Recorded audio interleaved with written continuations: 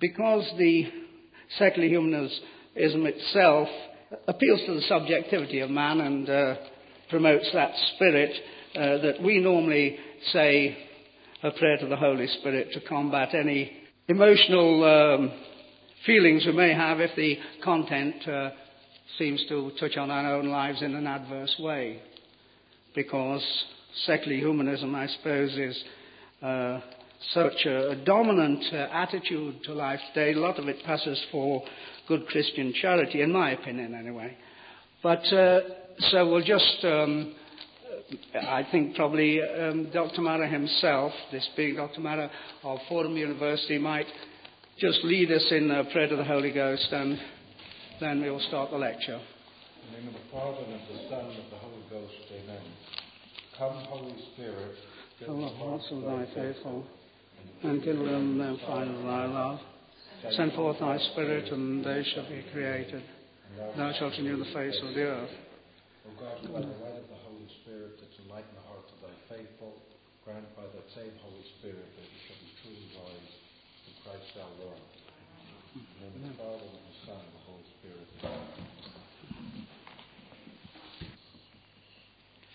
Thank you, Frank, and dear friends in Christ. The topic is a critical look at secular humanism, and it's a bit more complicated and technical than perhaps you might suspect. This secular humanism is a dominant philosophy in America and in England. I was just telling someone here, the English are ahead of the Americans in thinking. Most of the nonsense we get in America, you have it first. And it's thanks to the British Humanist Society. We are an English speaker. The only language we know in America is English. So when we read something that makes halfway sense, we grab it. But then with our Yankee ingenuity, we act much more efficiently than you. So every kind of kooky movement in America, or most kooky movements in America, are far more efficiently organized there than here. But we owe it to our English-speaking brethren across the Atlantic for most of the bad ideas. This secular humanism is a philosophy. It pretends to be based on science, but it is a philosophy. It is the cutting edge of the whole permissive society, as I can amply document by reading a few words from their manifesto of 1973. It's enormously successful in law, government, education, medicine, the media. And yet it always pretends to have nothing on its agenda except the humane living together of people on planet Earth. It has all the winning features. It has the semantic features. Who would ever want to fight against humanism? It seems as if one has to be inhumane to oppose secular humanism. Now, I started lecturing on this topic in earnest in 1973 because Humanist Manifesto number 2 came out. 40 years prior to that, in 1933, Manifesto 1 came out, signed by relatively few people, most of them philosophers. We philosophers look harmless. We never get government funding. We never wear white jackets and have smoking instruments which seem to blow up the world. But it is philosophical ideas which create social and intellectual revolutions. And the Humanist Manifesto of 1917 was a manifesto of atheists. Now, there are manifestos issued every year. Everybody's got something to claim. Most manifestos have nothing to say and they die out.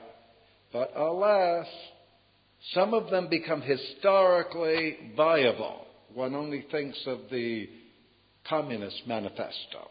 It was written and signed by a few rugged-looking bums, and yet it dominates history for 70 years, the Communist Manifesto, and we have still not seen the end of this evil ideology.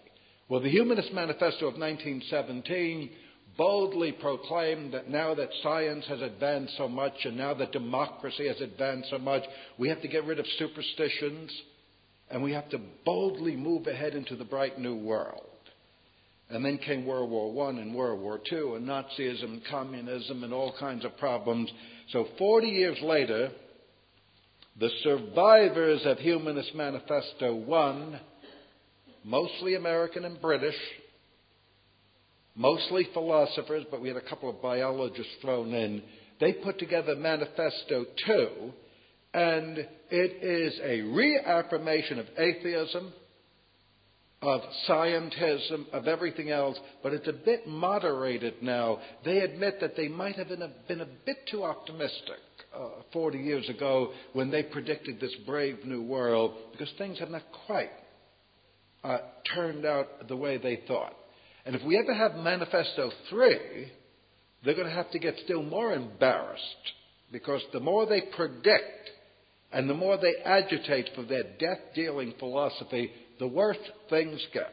And of course, most people think the answer is more of the same. And this is the mischief that these people have sown.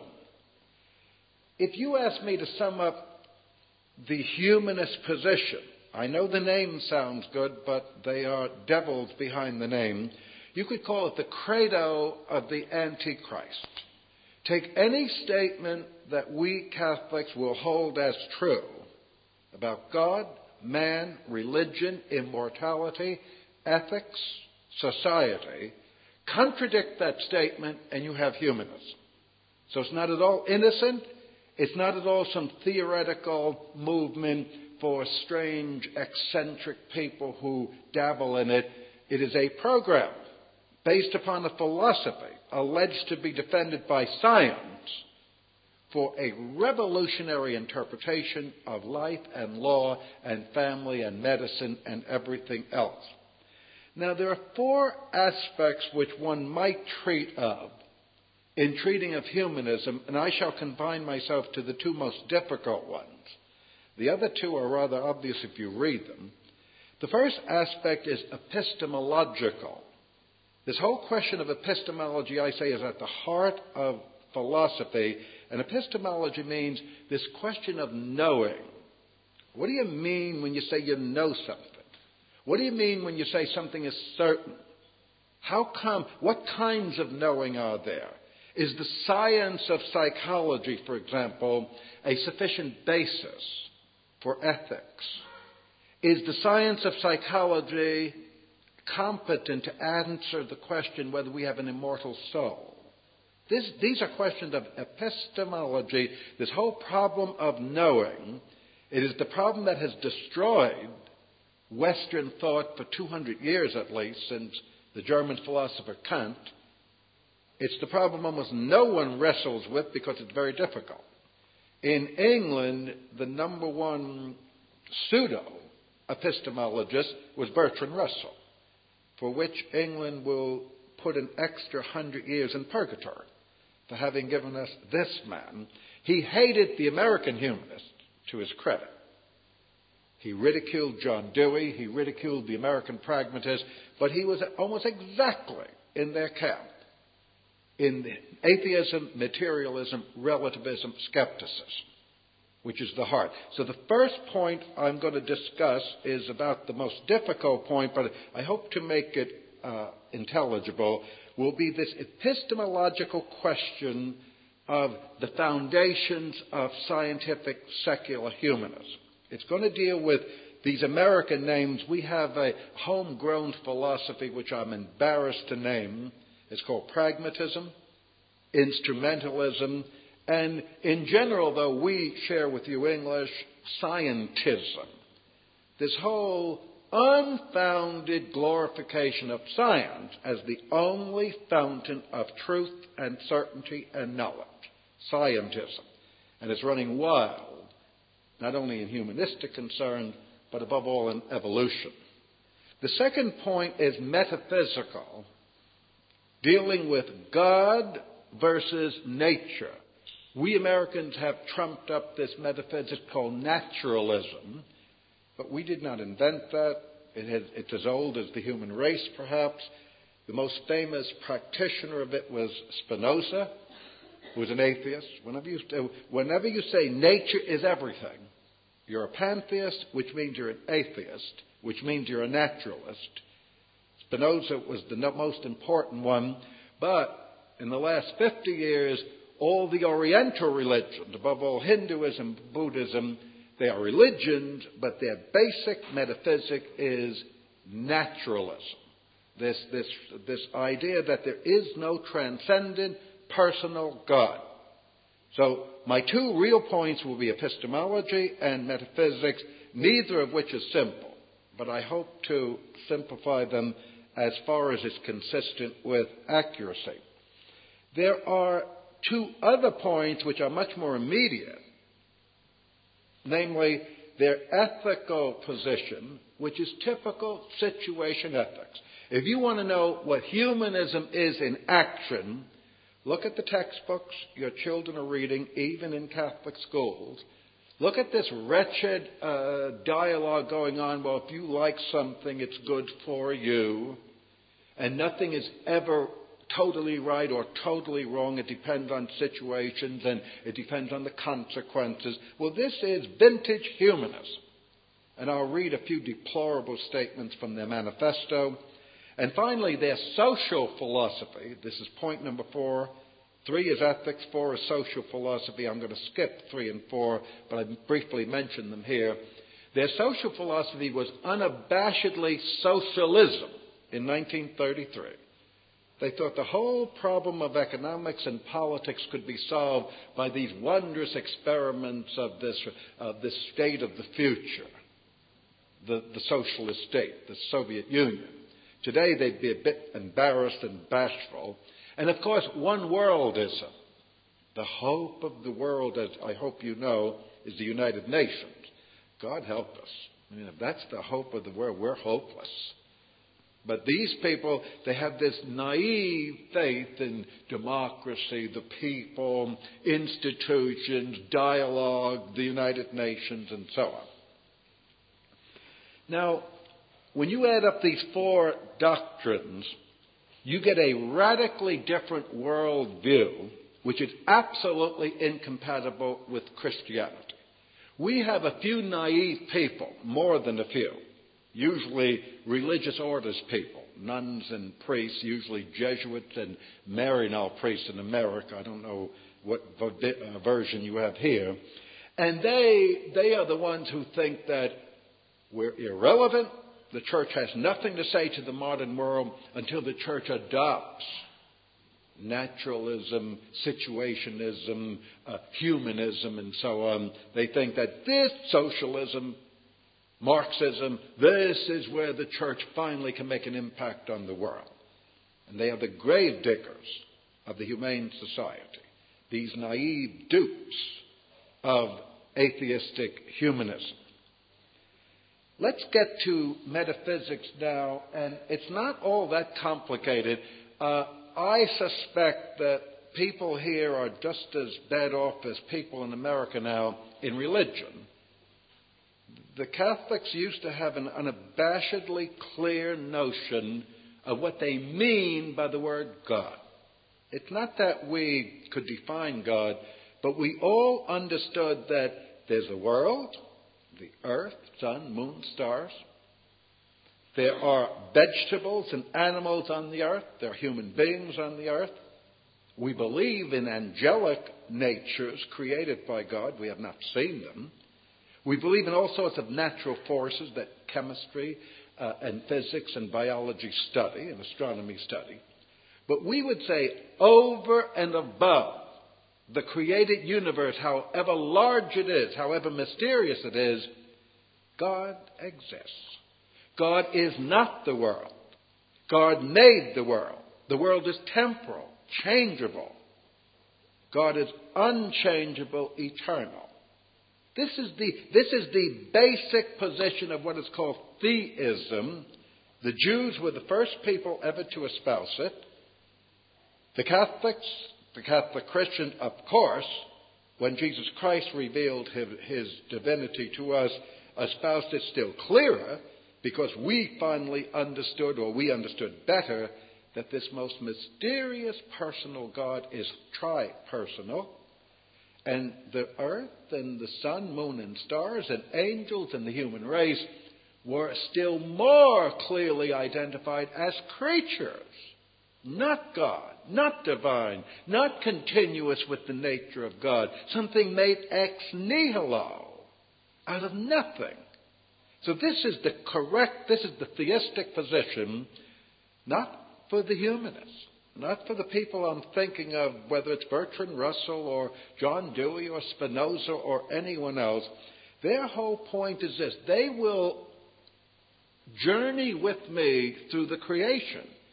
And they are quite sensitive to the beauty of creation. They're not barbarians. In fact, the more they denounce God as superstition and dangerous, the more sensitive they seem to be to beauty, to poetry, to flowers, to love. So let's not accuse them of being barbarians, but everything is this horizontal issuance from nature. There's only one thing, nature. And what they mean by nature is this network of forces, biological, physical, chemical, name any one, psychological. They're willing to admit all of these things. But these forces are embedded in matter. They obey laws which science discovers, and beyond nature is nothing. No God, no eternity, no spiritual being, no power, no intelligence that called the world into existence, nothing but silence and emptiness and a kind of icy dread. This is the metaphysics of humanism, and totally contradicting Christianity. And you can see how naive are these priests and religious and secular Christians who think there can be any peace with such as the secular humanists. We are in confrontational camps. They are the naturalists, and they spell it with a capital N, meaning nature is all. No transcendence, no personal source. That's why they love evolution. Or they say, well, you see what matter is. I mean, this is matter, the earth, trees, sun, moon, stars are all material. And they are convinced that some way or other, they're not especially sure of the exact mechanism. It's quite embarrassing, but it doesn't stop them. Some way or another, whether it's nitrogen or oxygen or hydrogen or something, by shuffling around long enough, it caused the different forms on Earth, and finally it caused you and me and all the mysterious beauty and everything in this world. So they are evolutionists, atheists, naturalists, materialists. All of these other names mean very simply, you begin with nature here and now, you end with nature here and now. Never look above. That's superstition. That's pie in the sky. That is distracting you from the real business of learning and government and science, namely the good life here and now. We Christians obviously say the opposite. And when we say we believe in God the Father, God the Son, God the Spirit, we believe in that because it was revealed to us. The Epistle to the Hebrews says that in former times, God, the one true, transcendent power, the divine personality, God spoke to the human race at first through prophets, but then through his Son, Jesus Christ. We believe that Jesus Christ is a supernatural person, coming from eternity, uniting himself to a created human nature, thanks to the Blessed Virgin, thanks to the Holy Spirit. And we say that he, coming down as Son of God and Son of Mary, Son of Man, he is the great teacher of the human race. He is the great ruler of the human race. He is the life of the human race. And he gave us the truth. Not all the truth, but sufficient truth for us to understand the mystery of life on earth. And above all, for us to come to the Father through him and with him and in him. And he told us among his many teachings, which are so easily summarized but never to be fathomed totally, among his many teachings are these, that our mission is to seek the glory of God first. We seek first the reign of God. Other things will be added to us. We have to flee from sin. There are certain behaviors which are possible to us, but which are wicked and immoral. Our mission is to be holy, not to be successful, not even necessarily to be happy. There are going to be times on earth, most of the time when we're good, we're also better off for being good. In a sense, when we conform to the moral law, this aids earthly happiness. It certainly aids prosperity. But there will be certain tragic moments or moments of crucifixion when it seems that earthly happiness is rooted in breaking a moral commandment. The typical case would be, I have an unhappy marriage with this woman, and finally a truly beloved person comes into my life who loves me. Well, if I want to be true to marriage vows, to fidelity, I cannot have union with this third party. But if I want to be, quote, happy, and there's a real sense in which I might be happy, it's at the expense of moral integrity. So Christ warns us about the inevitable crosses of following him.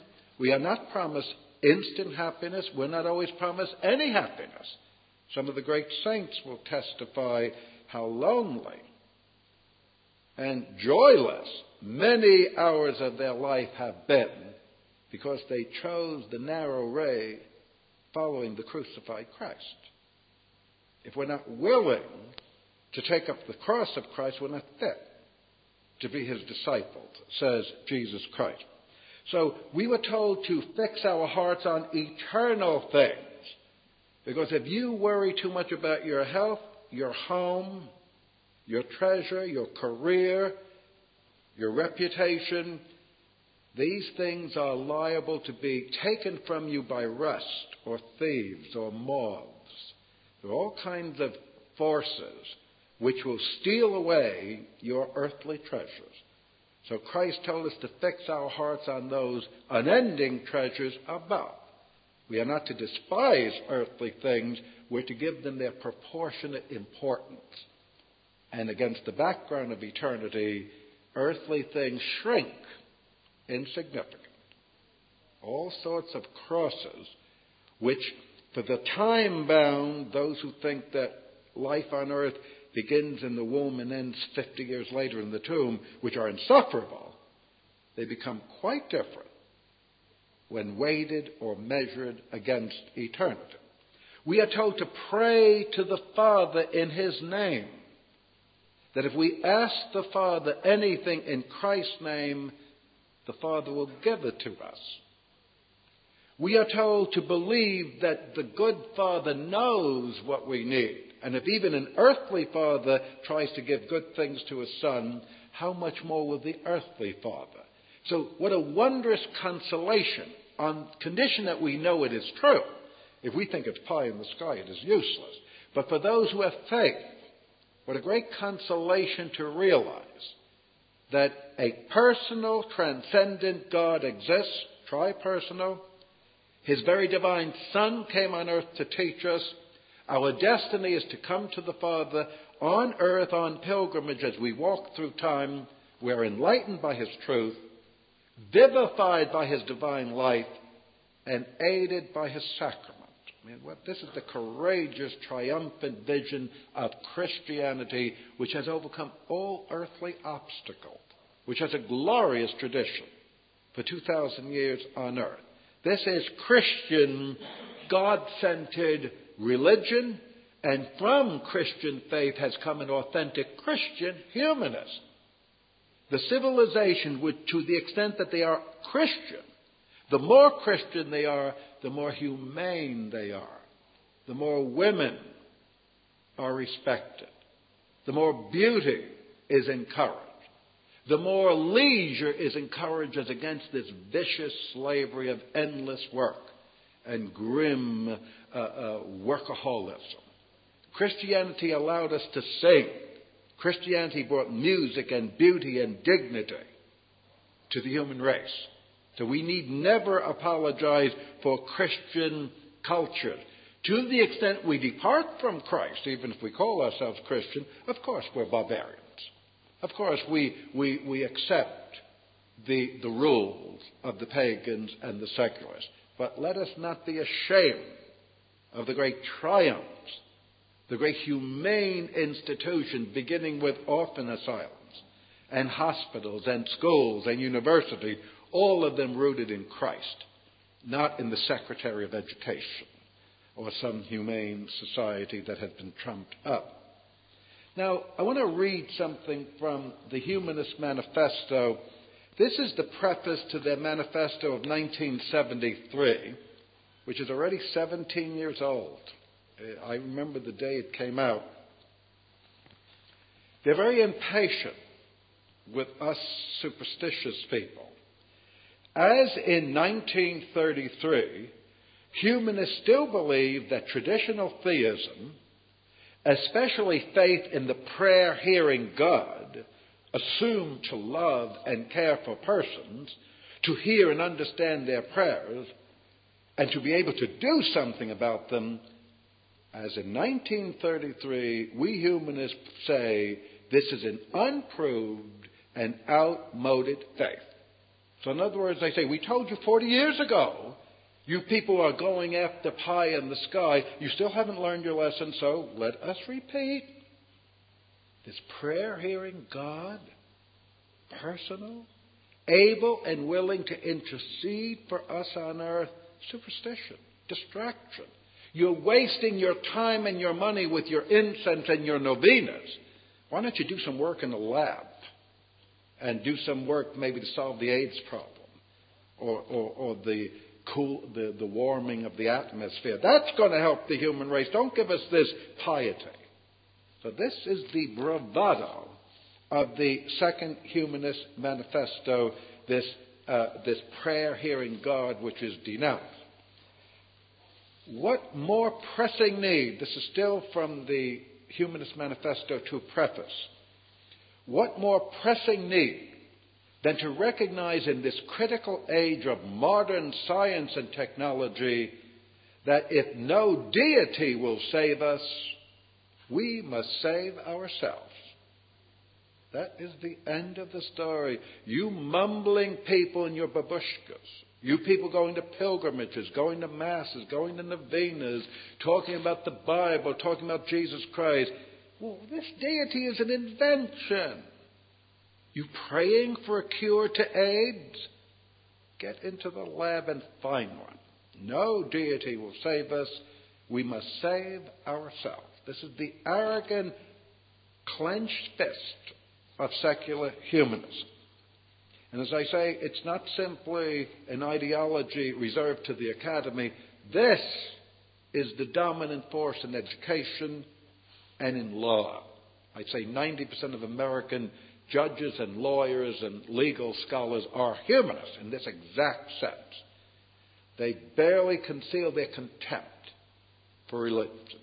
Oh, we're allowed, we're tolerated. I mean, just as one tolerates the snake charmers. But we're allowed no serious participation in the public forum. Now, the key to their belief, the key to their contempt for religion and the transcendent is their epistemology. And I want their theory of knowledge. And the key to their theory of knowledge is very easy to state. They simply say there are all kinds of claims about reality. Some claims are quite obvious. I can say one of those doors is open. I claim that is so, and it is so. And if you don't believe me, you need eyeglasses. But I can claim angels exist. I can claim right now there are certain dangerous cosmic rays in this room right now that will give you cancer. I can claim God exists. I can claim that my dearly beloved father, who died 20 years ago, continues to exist. Now, all of these are sentences. They're all claiming to be true. And the humanists are very skeptical. They say, how do you know? Well, I know the door is open because I see it. How do I know there are cosmic rays in this room? I don't see cosmic rays. I don't feel it. But they are confident they can build gadgets which can measure invisible energies. And so they have. I do not challenge them on that. I'll bet if we ever knew how many rays are in this room, we'd quit. We'd start running to an underground shelter. But how do you know angels exist? You build a machine that's sensitive to angel wings? How do you know God exists? How do you know abortion is evil? For that matter, how do you know a flower is beautiful? These are the tough questions, and they simply have a very simple answer. They simply say, only those statements which can be scientifically verified or falsified are worthy even of meaning, never mind certainty and truth. So they will simply say, when you make a statement about cosmic rays, that sounds like a statement about angels, but at least we can create a receiver, a kind of radio, a cosmic wave sensor. And we can predict that if we turn the machine on, the dial will go this way if rays exist, and the dial will stay put if rays don't exist. Like a Geiger counter, right? Well, so help me, they've been able to show that. So that's what they mean by scientific verifiability. That's what they mean by falsifiability. They make a statement, and then the scientific method predicts some new event, and if the new event really takes place, that is said to verify their hypothesis. That's the way they do it in biology, chemistry, astronomy, physics, and so on. Then they say, so far so good, I have no problem with that. I studied enough science to respect real science. I don't respect pseudoscience. But real science I respect. But then they say, only what is scientifically verifiable is fit to be called knowledge. Every other kind of knowledge is pseudo-knowledge. Faith, of course. But even philosophy. You understand something is true, forget it. That's pseudo-knowledge. They want scientific experimentation and verification. And unless that exists, they say, not only is the statement not true, the statement is meaningless. This is the heart of American pragmatism. Some people think that we pragmatists, that Americans are pragmatists, they think that means we like refrigerators and cars and practical things. That is also true, but that's not what we mean by pragmatism. What we mean by pragmatism in epistemology is, to repeat, only that human endeavor is fit to be called knowledge or truth, which is subject to scientific verifiability, like the Geiger counter dial, trembling in the presence of radiation and still when there is no radiation. Now that is the heart of American pragmatism and the American instrumentalism. Your own Bertrand Russell has his own version. He calls himself a logical positivist, but it's the same way. His positivism, he's a bit more intelligent than our people. But what he means by positivism is exactly what we mean by pragmatism. Now, let's apply that to our faith. We are Christians. I assume most of us here are Catholic Christians. And we have two key statements in our religion. First of all, we say God exists, and we know a little bit about what we mean by the word God. Secondly, even more audaciously, we say Christ is God. Anybody can believe that Jesus of Nazareth existed. I mean, is that hard? We have 10 billion human beings. So one of them is called Jesus. Big deal. That's faith. The big problem with faith is that this Jewish boy, born of a woman named Mary and apparently of a father named Joseph, is divine. Is God from God. True God from true God. Light from light. In the beginning was the Word, and the Word was with God, and the Word was made flesh. This is our faith. So how do you know that? The logical positivist, the instrumentalist, the humanist will say, what are you people talking about? Yeah, God exists. Christ is God. Jesus Christ is God. How do you know that? Well, if you're not into philosophy or serious theology, if you're part of the common faithful, you're stunned by that question. You've never really asked yourself that question, or if you have, you quickly dismissed it. And you would simply say, well, I somehow know that the whole universe cannot explain itself, that something beyond the universe, exempt from the change of the universe, is what accounts for the universe. That's not bad. I think most of us have that kind of dim, pre-philosophical knowledge that something beyond time explains time. We don't know what it is. And if we had never heard scripture or preaching, we might assign strange names, and we might speak of the great architect of the sky or whatever. But we somehow know that reality has a ground, has a cause, and that this cause is different from reality. Now, that's not bad. Secondly, if someone says, how do you know that Jesus Christ is God? Well, you don't prove that. You believe it. It has been proposed to you. The very words of Christ and the deeds of Christ and the witness of the Holy Church and this whole explanation of our redemption has been given to us, and we somehow understand that this can be much more problematic. We can have crises in faith. But we hear the name Jesus Christ. We hear the name Napoleon. We hear the name Albert Schweitzer. Very nice names. But we say of Jesus Christ, he is God. He spoke with divine authority. His deeds, for which martyrs died by the hundreds of thousands in witness of, his deeds are deeds that only God could have performed. So we would say to these people who ask us for reason for our beliefs that we somehow know by reason, to a certain extent, by faith, to a much greater extent, that God exists, and that this unique Jesus Christ, true God and true man, was God. In good times and in bad, whether we sin or cleanse from sin, we Catholic Christians have this firm belief in transcendent personal God, a tripersonal God, in redemption, and in eternal life. Just say that Apostles' Creed slowly. It is the most audacious thing you'll ever say. I believe in the Holy Ghost, the Holy Catholic Church, the communion of saints, the forgiveness of sins, and life everlasting. I mean, it's an audacious claim. All around you is the decay of death. All around you, nature shows that it's totally corruptible. But you say and you mean, and I say and I mean, there is the resurrection from the dead. We say that because of faith. Now, can we scientifically prove this? No. What sort of an experiment?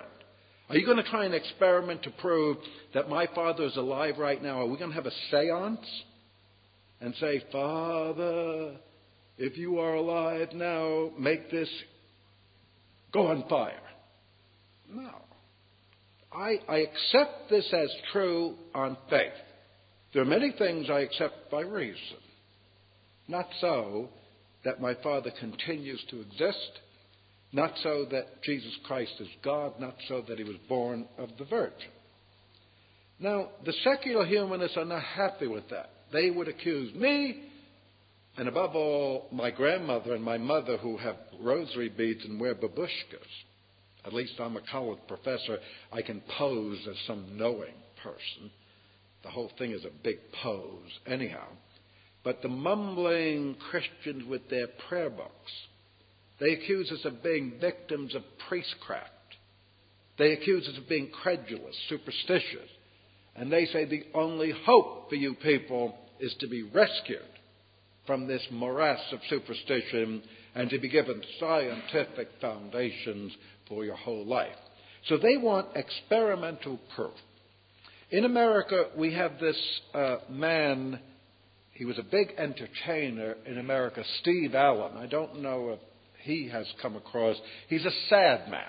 He was discovered by Arthur Godfrey about 40 years ago, who was one of the big television idols 40 years ago.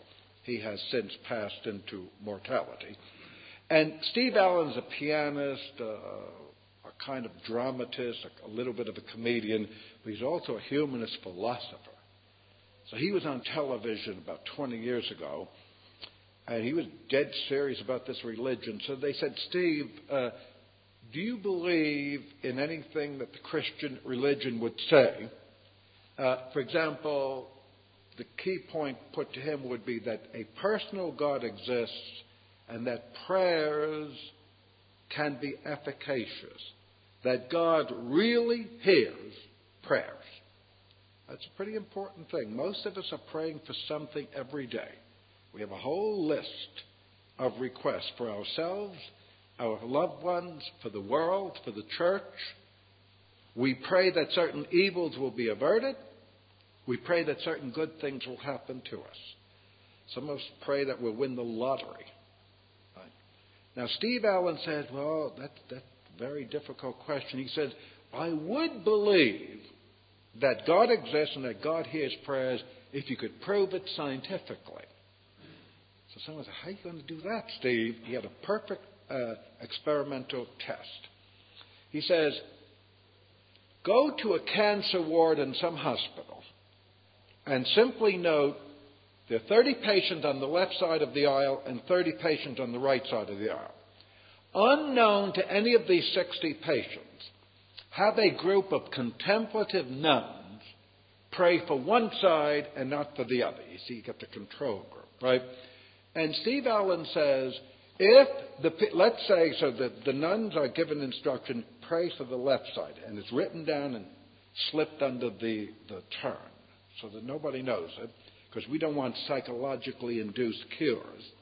And let the nuns pray for 30 days or give them whatever time they think they need. He said, if at the end of the interval, the people on the left-hand side, I don't say are all cured, but if there's a greater proportion of cures on the left than the right, well then we have this beginning of scientific proof that a God exists who hears prayers and who will answer them. Now that sounds perfectly logical. And a lot of people say, well, that would assure me too. I even think Bertrand Russell would have been convinced by that. That's empirical proof, experimental proof. That's the kind of scientific proof we humanists want. We don't want nonsense.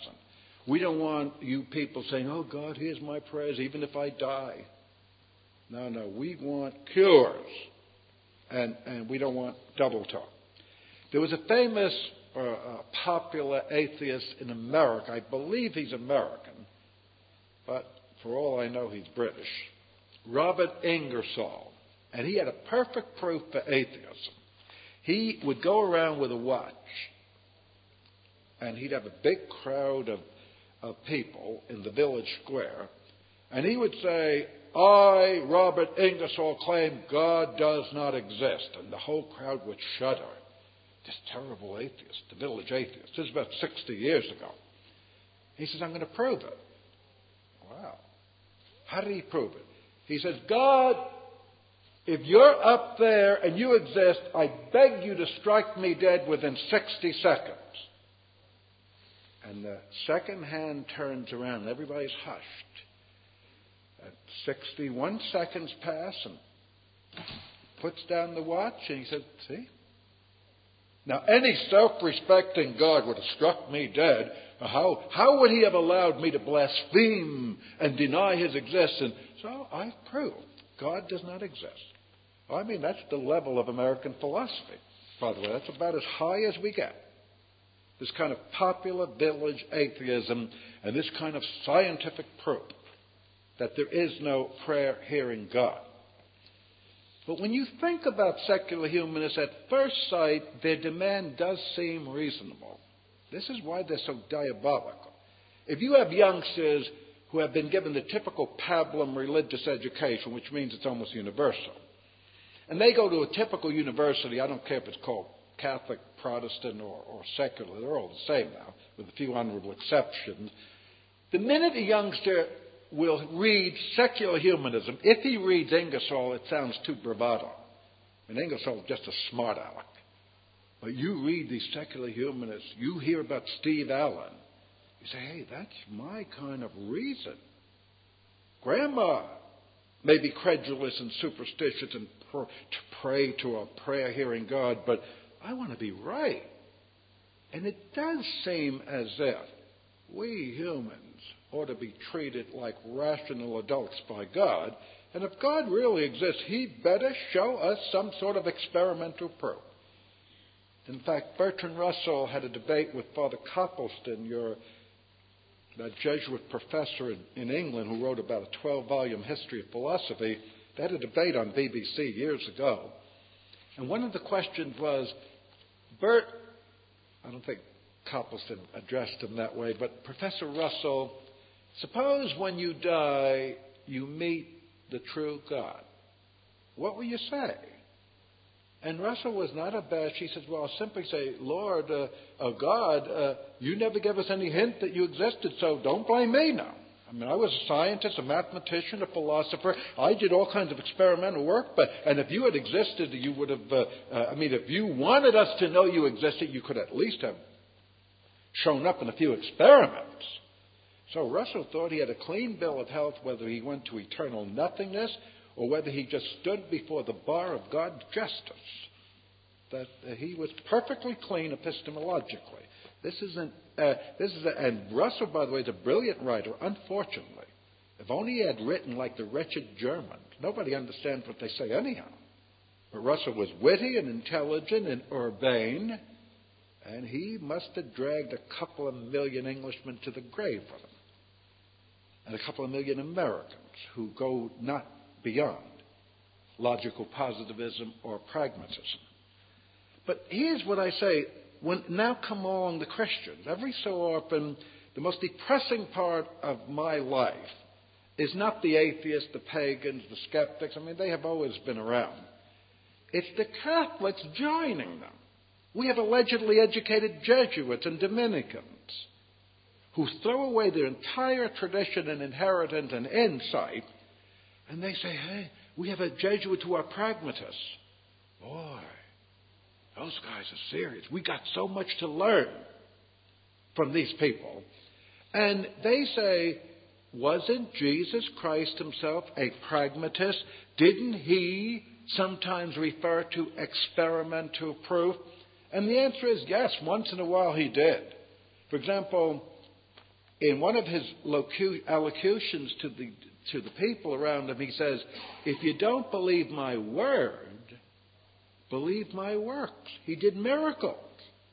In other words, to prove that he was truly, when he said your sins are forgiven you, they said, that's just talk.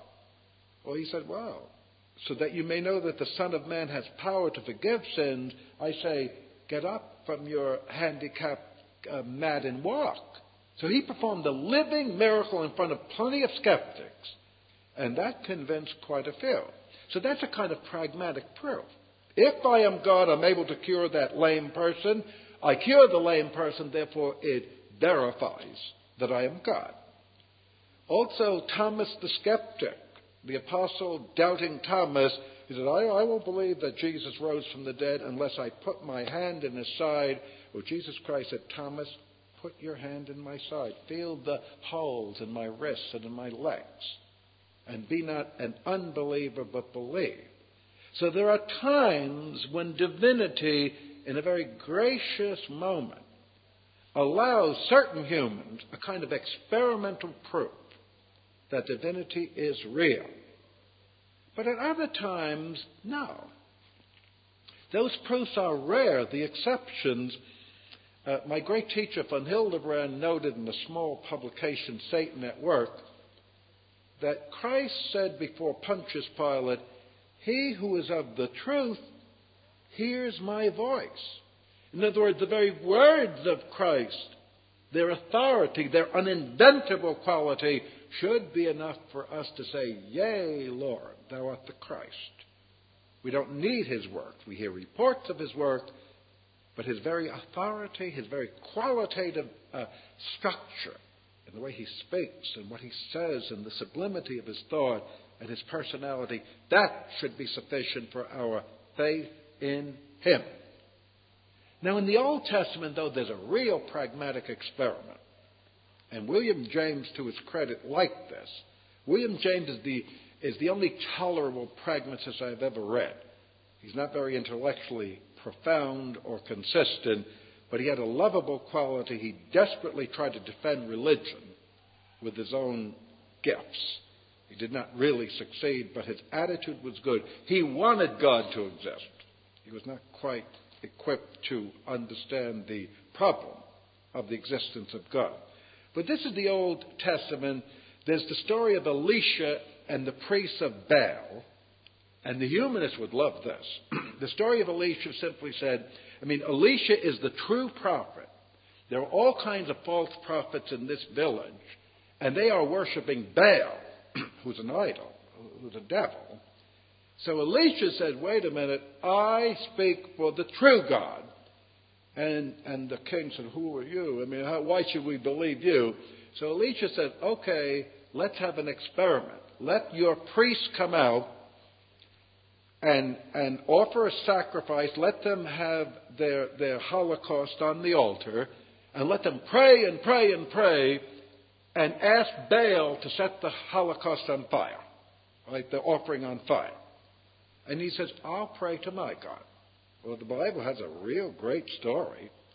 The priests put their animal on the altar, slaughtered, and they prayed, and they slashed their cheeks, and they went to a wild frenzy. And Elisha kept egging them on, saying, louder, louder, maybe Baal is deaf. And nothing happened. Elisha took his sacrifice and ordered that it be inundated with water, soaked with water, and with one prayer, instantly it was set on fire. That's action. That's pragmatism. That is secular humanism. Secular humanists would even believe that. But there's a catch here.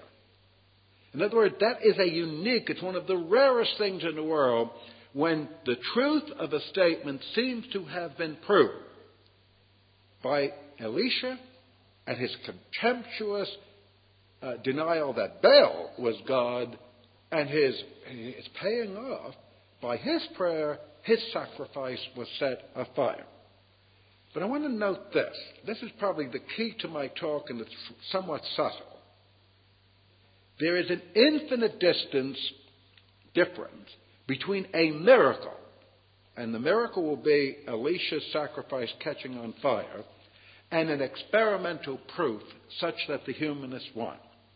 Whenever a miracle happens, whether it's the lame man being raised from his invalid couch, the blind man being cured, the dead man being brought to life, whether it's the Holocaust of Elisha being set afire, these miracles are gifts from God. They are never predictable, not always repeatable. They are given at God's pleasure, and for his own reason, God deigns to let us become vividly aware of his presence. And many saints perform miracles. Miracles right now are happening at Lourdes. And they are from the grace of God descending from on high. They can never be the rule, the natural thing. This is the whole thing. In other words, what the secular humanists want is not simply one miracle. In fact, if they showed up, if the thing happened in front of their eyes, let's say in the case of Steve Allen, 30 people with cancer here, terminal cancer here, 30 people with terminal cancer there, the contemplative nuns are praying for a month, every one of these people gets cured. And nobody here gets cured, right? Well, man, that's kind of overwhelming evidence. But there are two things that happen. If that's the first and only time it happened, the secular humanists would say, well, it's a kind of coincidence. It was just one of those things, and they don't know how to explain it. Nature is much more mysterious than they know, but that doesn't prove the supernatural. But if every time the nuns prayed, this side is cured and this side is not cured, you know what they would say? Well, that's nothing supernatural. That's nature. In other words, just as certain sores, every time you put penicillin on them, they're cured. Well, there are certain cancers, every time certain words are spoken, they're cured. So you can't keep the secular humanists happy. They allege they want experimental proof of something. If it's only one time, it's a quirk. If it's all the time, it's nature. Whereas we say nature has its own laws. Every so often, the author of nature can intersect nature and for a spiritual, moral reason, out of grace, can interfere with nature. But we don't prove God's existence by that. So this may be a subtle point, but it's crucial. Now, I just want to end up with this. I think I have about 10 minutes. I don't want to overrun the tape. The chief error of secular humanism is very easy to state. It's not always that obvious, but I want to state it now. In a few days, I'm going to be in London. I'm going to be talking on evolution, and it's a similar error right there. There is in logic a fallacy called begging the question. In other words, the very thing to be proved is the very thing assumed as true when you start all your arguments. And I want to apply that to this problem of the epistemology of secular humanism. They say that the only kind of knowledge that has any sort of standing in their court is that knowledge which is experimentally proved. And I've given you certain examples in real science. If I want to experimentally prove that asbestos causes lung cancer, it's quite simple. You get 50 people who work with asbestos and 50 people who never work with asbestos and find out who has more lung cancer. It's not all that hard. If I want to prove that there's a force of gravity, I can do certain experiments. If I want to prove there are cosmic rays, I can invent certain Geiger counters.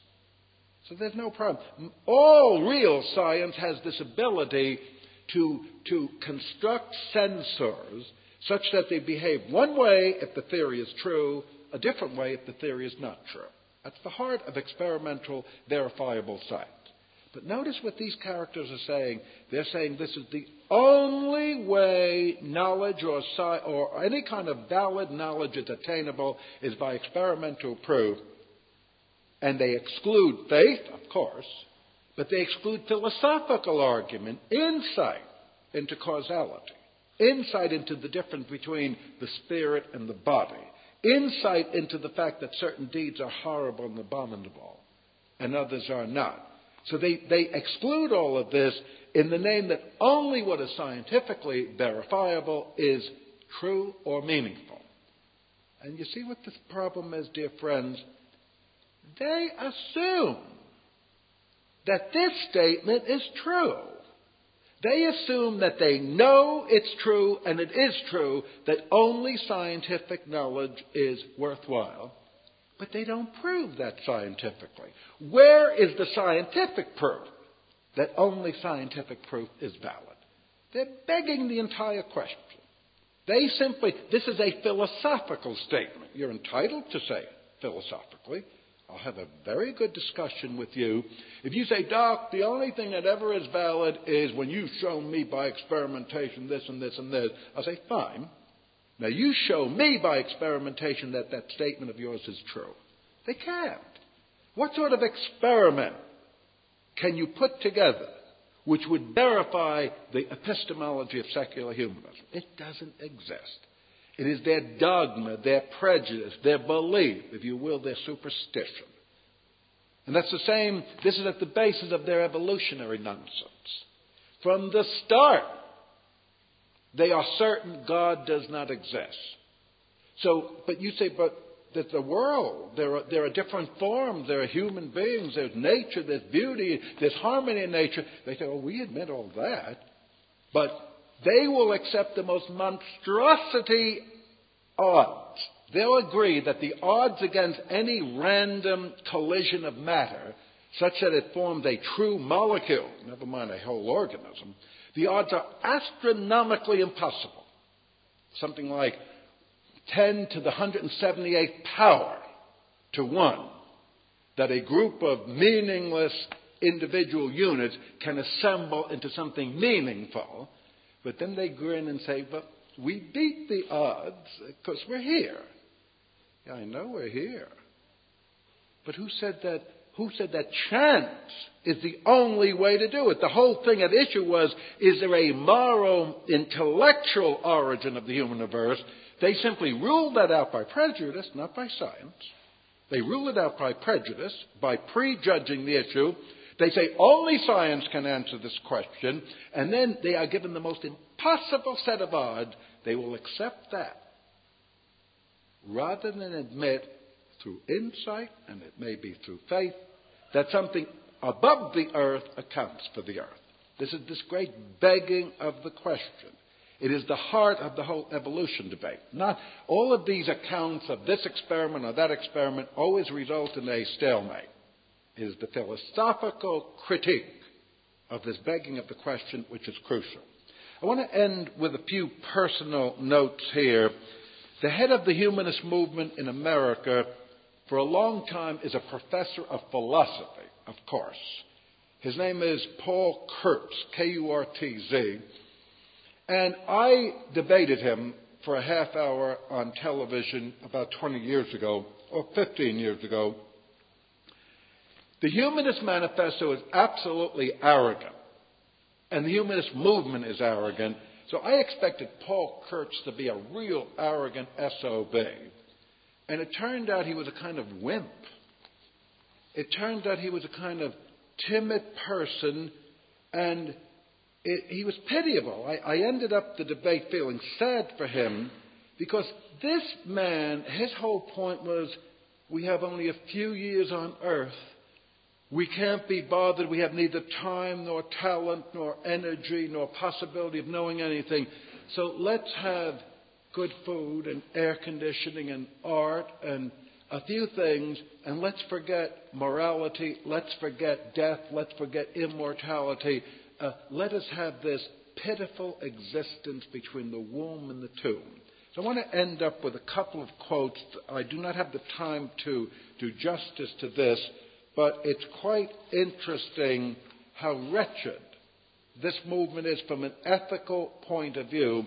It gets its seeming strength from its pseudoscience, which is really philosophy. But when you read its implications, you realize how they are lost sheep. The humanists are people who are totally timid. They have the principle of death surrounding them. They want a little air conditioning in this desert pilgrimage of life, which begins in nothingness and ends in nothingness. And it is part of Christian charity to awaken them. And above all, their young victims, to show them what it means to live in the sight of God, in this heroic adventure where good and evil are the axes of the universe, where one accepts one's cross as one walks through time.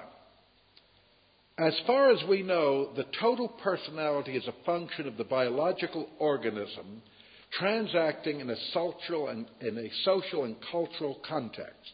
There is no credible evidence that life survives the death of the body. We haven't summoned the ghost forth from it. We affirm that moral values derive their source from human experience. Ethics is autonomous and situational, needing no theological or ideological sanction. Ethics stems from human need and interest. Happiness and the creative realization of human needs and desires, individually and in shared enjoyment, are continuous themes of humanism. We strive for the good life here and now. And if it means abortion, divorce, and so on, fine. So long as it gives us the good life here and now. Although in the area of sexuality, which is where the action is, we believe that intolerant attitudes often cultivated by orthodox religions and puritanical cultures unduly repress sexual conduct. The right to birth control, abortion, and divorce should be recognized. See, this is their wonderful thing. And finally, this is their worldview, which they think is the wave of the future, and I claim is the principle of death. They want a full range of civil liberties, and this includes freedom of speech and the press, political democracy, the legal right of opposition to governmental politics, fair judicial process, religious liberty, freedom of association. It also includes a recognition of an individual's right to die with dignity, euthanasia, and the right to suicide. So this is the sad, sad worldview of this Humanist manifesto. It has this bravado of being the program for the future, of organizing people of all goodwill, but it is this chilling, terrorist despair of a world which has no light and no life and no truth. Once again, let us as Catholics, let us as believers in Christ and a transcendent God, let us pray for these people and let us rescue the hapless victims from this despairing philosophy. It is probably this philosophy of despair which accounts for most alcoholism and drug abuse. People think the whole world is some absurdity, coughed up by an irrational evolutionary force.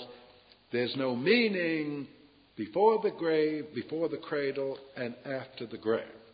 So we eat, drink, be merry, shoot drugs, and get AIDS, because tomorrow or today we die.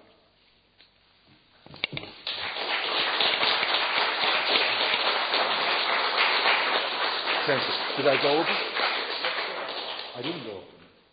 Oh, good. Yeah. Yeah. About how this human secularism has affected the church and how they think, especially in perhaps liberation theology, where we're supposed to have heaven here on earth. Do you agree with that? That's a quite good observation. Liberation theology is absolutely this worldly centered. They think that the Marxists are in the vanguard of true humanism. And these unfortunate people, they said the people don't want to hear about heaven and all that. They want sewer systems and so on.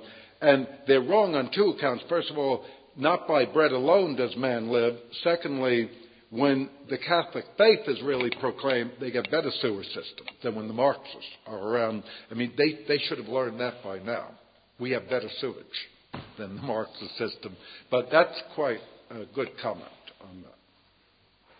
Is there any evidence that the humanists will link up with all the other enemies of the church, the Masons, the other people that are trying to bring the church down and try and bring about the new age or the new world government and all that stuff? You know, that would be is there any evidence about the link up?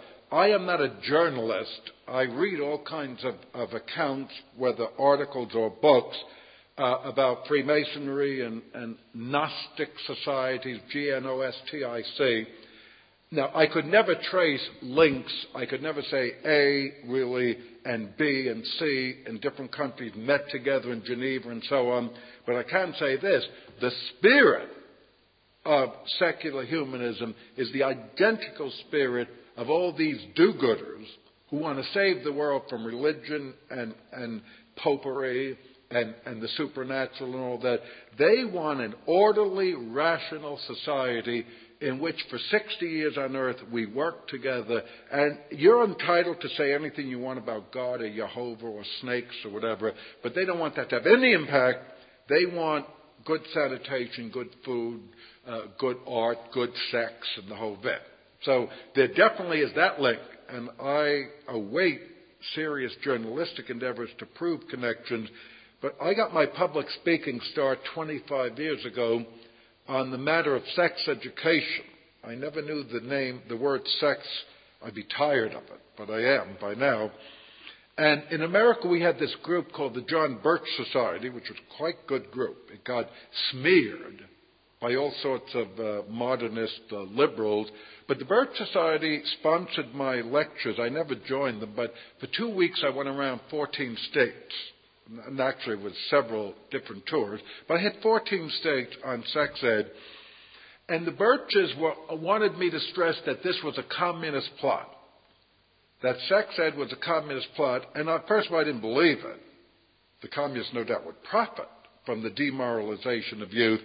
But secondly, even if you told people X is a communist plot, if they like X, they'll say, well, long live the communists. So I used to try and deal with the intrinsic problem of this tasteless, pagan obsession with sex. So my whole point is that I have no doubt that there are shadow churches, shadow movements, always trying to infiltrate, sound the church. The church is the one enemy of the devil in the world. Everything else is up for sale. Not so Jesus Christ. So I have no doubt that if the devil has if he's as smart as he's supposed to be, his main strategy is to get all sorts of shadow organizations infiltrating the church. But it's good to be aware of this and to pray against these supernatural forces. But I claim our mission is to show that the thing is false. Never mind that they're infiltrating us, but what they are infiltrating us with is not truth, it's falsity. We have to awaken people from a naivete, a credulity, which prevents any effective action. This whole question, therefore, of Masonic movement, I think it's quite important. But I'd much rather people, instead of studying that A influenced B and B influenced C and C is now the Prime Minister of Education or something like that, I'd much rather people took the issue and say, is it true or not? Is it true that the only knowledge we have is scientific knowledge? So that would be it. But we need both. Would you say that the secular humanists now are all coloured, well not all coloured, but taken on the colour of green? Yeah, that's a good question. That's certainly, I live on 4.5 acres in America, and I love trees. That's why I wish all newspapers would stop publishing. I think we'd be better off when we'd have acres of trees left. And no doubt, many people in the environmentalist movement, that is their God. That is their ideology. They believe in nothing else but oxygen.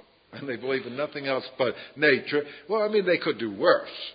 But I'm always suspicious of these. This is what you mean really by idolatry.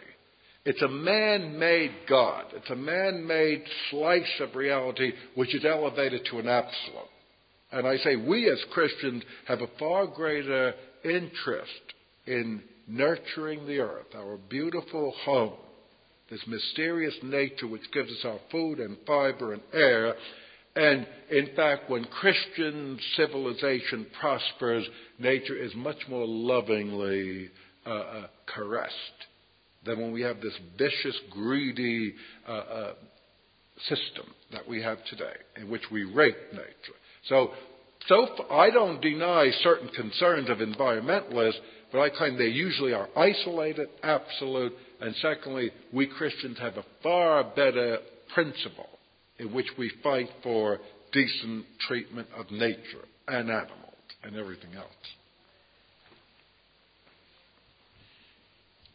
So, we'll sign off, and anyone who picks up I was told by a station in Sheffield, it's, I don't know the name of the station, but it's 104.2 FM. They're going to call me up 7:30 tomorrow morning for a little radio interview, a live interview about my talk tomorrow night, which is going to be on the pro-life movement. And I'm going to talk about the rescue movement in my lecture. And this man never heard of Joan Andrews, by the way, the guy who's interviewing me, so it might be an interesting interview if you can pick it up. Is there a possibility that secular humanism itself will soon be presented as a religion? Well, if some Catholic theologians have their way, yes, but just note this. Today is Ascension Thursday. I hope everybody here went to church. We have in America a horrible theologian from Notre Dame University, supposedly one of the great universities in America. His name is Richard McBride. He's chairman of the theology department. He wrote a book, What Do We Really Believe? And one of his statements was this: I went to the Holy Land, and the guide showed me the rock from which it is said that Jesus Christ ascended into heaven. He said, I had to hold my sides to keep from bursting out in laughter at this superstition. So there's a man, head of our theology department in Notre Dame, who thinks that the very notion that Jesus Christ went to the Father in eternity is absurd. And he will reinterpret the Bible in a secularistic, humanistic way. So that you can, if you wonder why we're losing the faith, that's one of the reasons. But secondly, that's only our problem within the church. What we need is a hangman's noose for such theologians. But Frank is quite right. There is almost no faith anywhere in Western society except in nature religion. We have all this witchcraft and everything else. Now, witchcraft is not exactly the same as secular humanism. In fact, the secular humanists hate witchcraft as much as they hate Christ. They think it's just one more version. Nevertheless, there is this kind of sentimentality. Let snake charmers and witchcrafts and Jesus Christ people and Jews and Muslims, let them all say whatever they want. But for heaven's sake, let's work together in democracy and in hygiene and in education and all that. And that may be, if you know this marvelous book, Lord of the World by Robert Hugh Benson, an Englishman. That book is getting new vogue now.